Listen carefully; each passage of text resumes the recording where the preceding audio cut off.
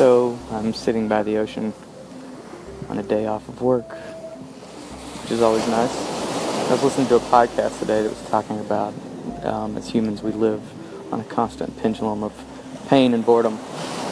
Pain meaning we want things, we desire things, and when we don't get them, that causes us pain and hurt and depression, and boredom.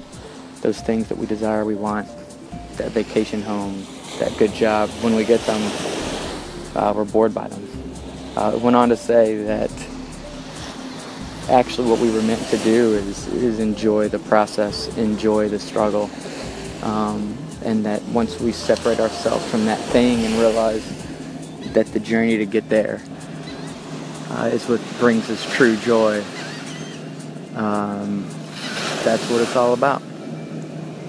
So I'm thinking about how I want to get a hot dog right now, but I'm going to have to walk all the way from the beach.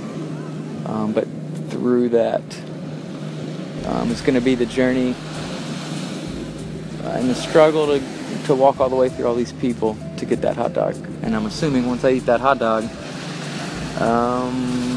it'll probably be underwhelming. But the thought of that hot dog right now sure sounds nice. Anyway, I'm going to try to enjoy the struggle.